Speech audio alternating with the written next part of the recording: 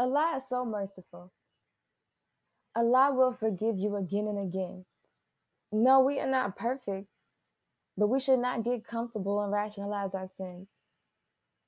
Strive for excellence in everything that we do. So, in the sight of Allah, we will win.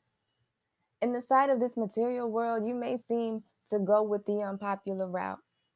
That doesn't necessarily lead to popularity or fame, but hold on to the guidance of Allah. Remember Allah's name.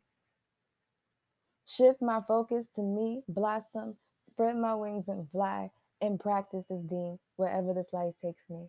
Remember Allah and put Allah first in my life.